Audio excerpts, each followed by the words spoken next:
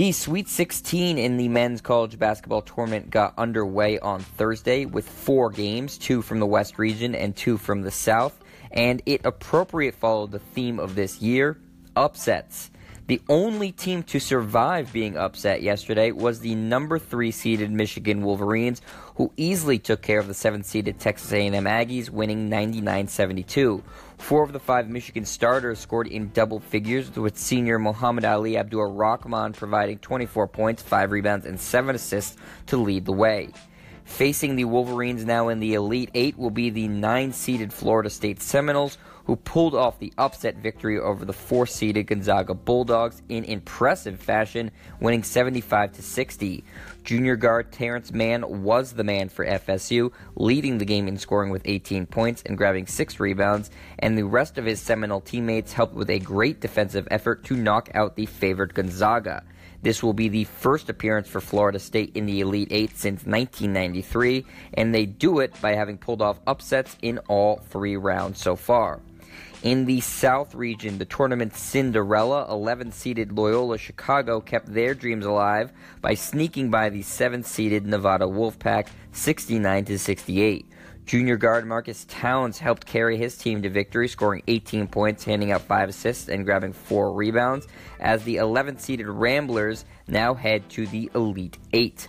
Squaring off against Loyola Chicago will be yet another team that pulled off a major upset, as the 9-seed Kansas State topped the 5th-seed Kentucky in a battle of the Wildcats.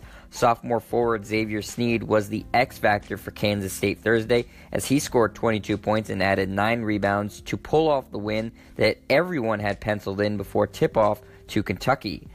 The next game for all of these teams will be Saturday, with the opening matchup featuring the 11th-seeded Loyola Chicago against the 9-seed Kansas State at 6:09, and that will be followed by the 3-seed Michigan against the 9-seed Florida State at 8:49. Today, we will see the remaining 8 teams left in the Sweet 16, beginning with 5th-seeded Clemson taking on the 1-seed Kansas. After that, it's 5-seed West Virginia against 1-seed Villanova. Next, another 11 seed will get their shot as Syracuse faces 2-seeded Duke. And finally, it will be 3-seed Texas Tech up against 2-seed Purdue. If we've learned anything from this tournament so far, be ready to pencil in all the underdogs in those games. I'm Jet Stryer, and this is your home for the best quick-hitting sports news, only on Anchor. After a few days of relative silence, the NFL offseason cranked back into gear Thursday with a few notable free agent signings and a major trade.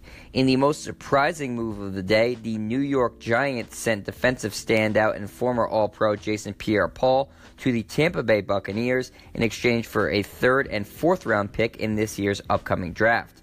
Pierre-Paul heads to Tampa Bay after having spent his entire NFL career thus far with the Giants, where he was the 15th overall selection in the 2010 draft out of South Florida. The 29-year-old defensive end had a breakout season in his sophomore campaign, where he led New York in sacks with 16.5, earning his first Pro Bowl nod and a spot on the first-team All-Pro. Pierre-Paul would cap that year off with a Super Bowl victory over the New England Patriots.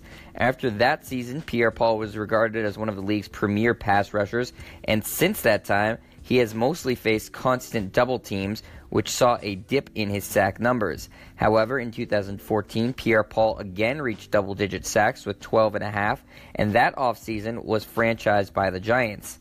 Later that offseason, he suffered a gruesome injury when some fireworks exploded in his hand, resulting in the required amputation of his right index finger. Pierre-Paul managed to return from that injury to again play at a very high level with the Giants, eventually signing a 4-year, $62 million deal with $40 million guaranteed last offseason with New York. Now that contract and Pierre-Paul will be with the Buccaneers as Tampa Bay tries to remake their defensive line. The Bucs have already signed defensive end Vinny Curry and D-tackle Bo Allen this offseason, and now they add Jason Pierre-Paul, who will join mainstay Gerald McCoy on the line. The Buccaneers had the fewest sacks in the NFL last year with just 22, and Pierre-Paul should be the biggest factor in trying to up that total. Up next, I'll tell you about some of the noteworthy players who found new homes in NFL free agency Thursday, so keep it here on the Sports Rundown. I'm Jet Stryer, and this is your home for the best quick-hitting sports news, only on Anchor. Thursday saw some well-known veterans changing area codes in NFL free agency, with Frank Gore, Terrell Pryor, and Mike Wallace all signing with new teams. Longtime running back and likely future Hall of Famer Frank Gore will play his 14th season in the NFL after agreeing to terms with the Miami Dolphins. It will serve as a homecoming for Gore, who will be 35 at the start of next season, as he returns to the city where he grew up and played his college football. Gore starred for the Miami Hurricanes from 2001 to 2004, before becoming a third-round pick of the San Francisco 49ers, where he played from 2005 to 2014, becoming the franchise's all-time leading rusher. Since then, Gore has played for the Indianapolis Colts, and even at his advanced age for his position, continues to play at high level.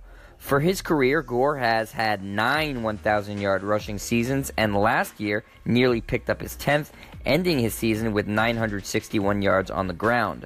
Gore is 5th all-time on the NFL's career rushing yard list and should move into 4th place this season, as he needs only 76 yards to surpass Curtis Martin.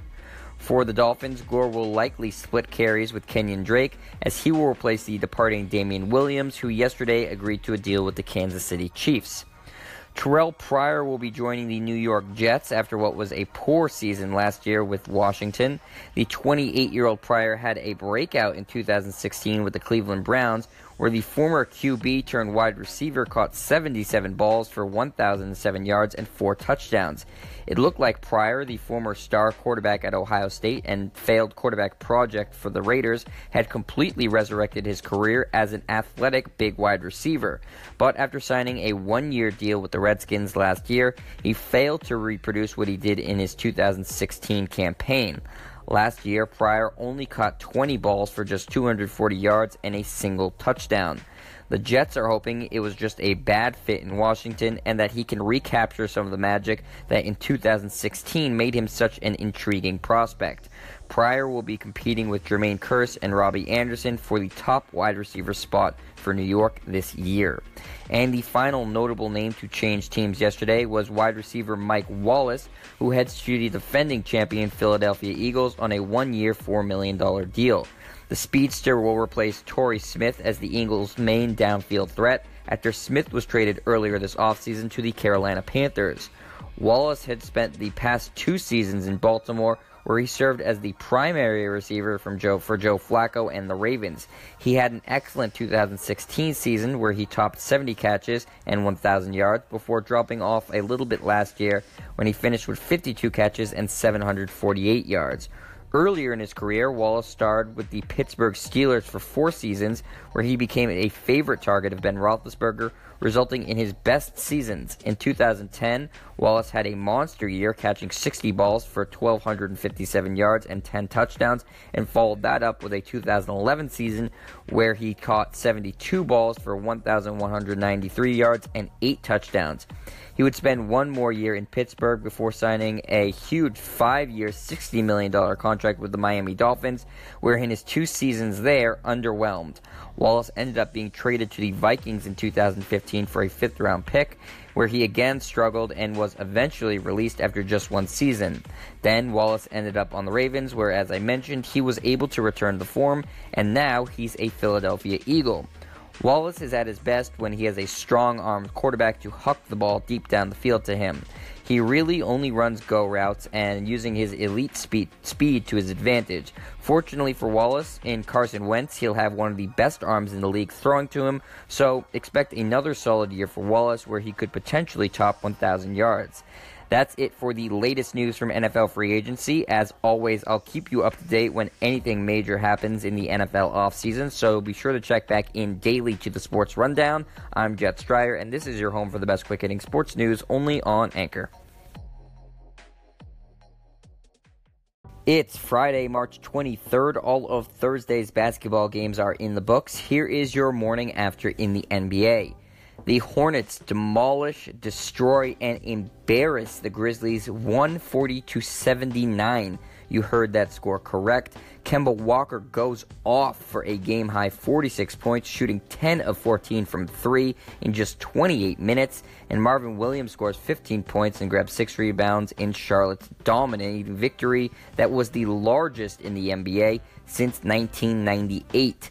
Tyreek Evans scores 16 points and grabs 7 boards, and Wayne Selden scores 18 points off the bench in the humiliating loss for Memphis.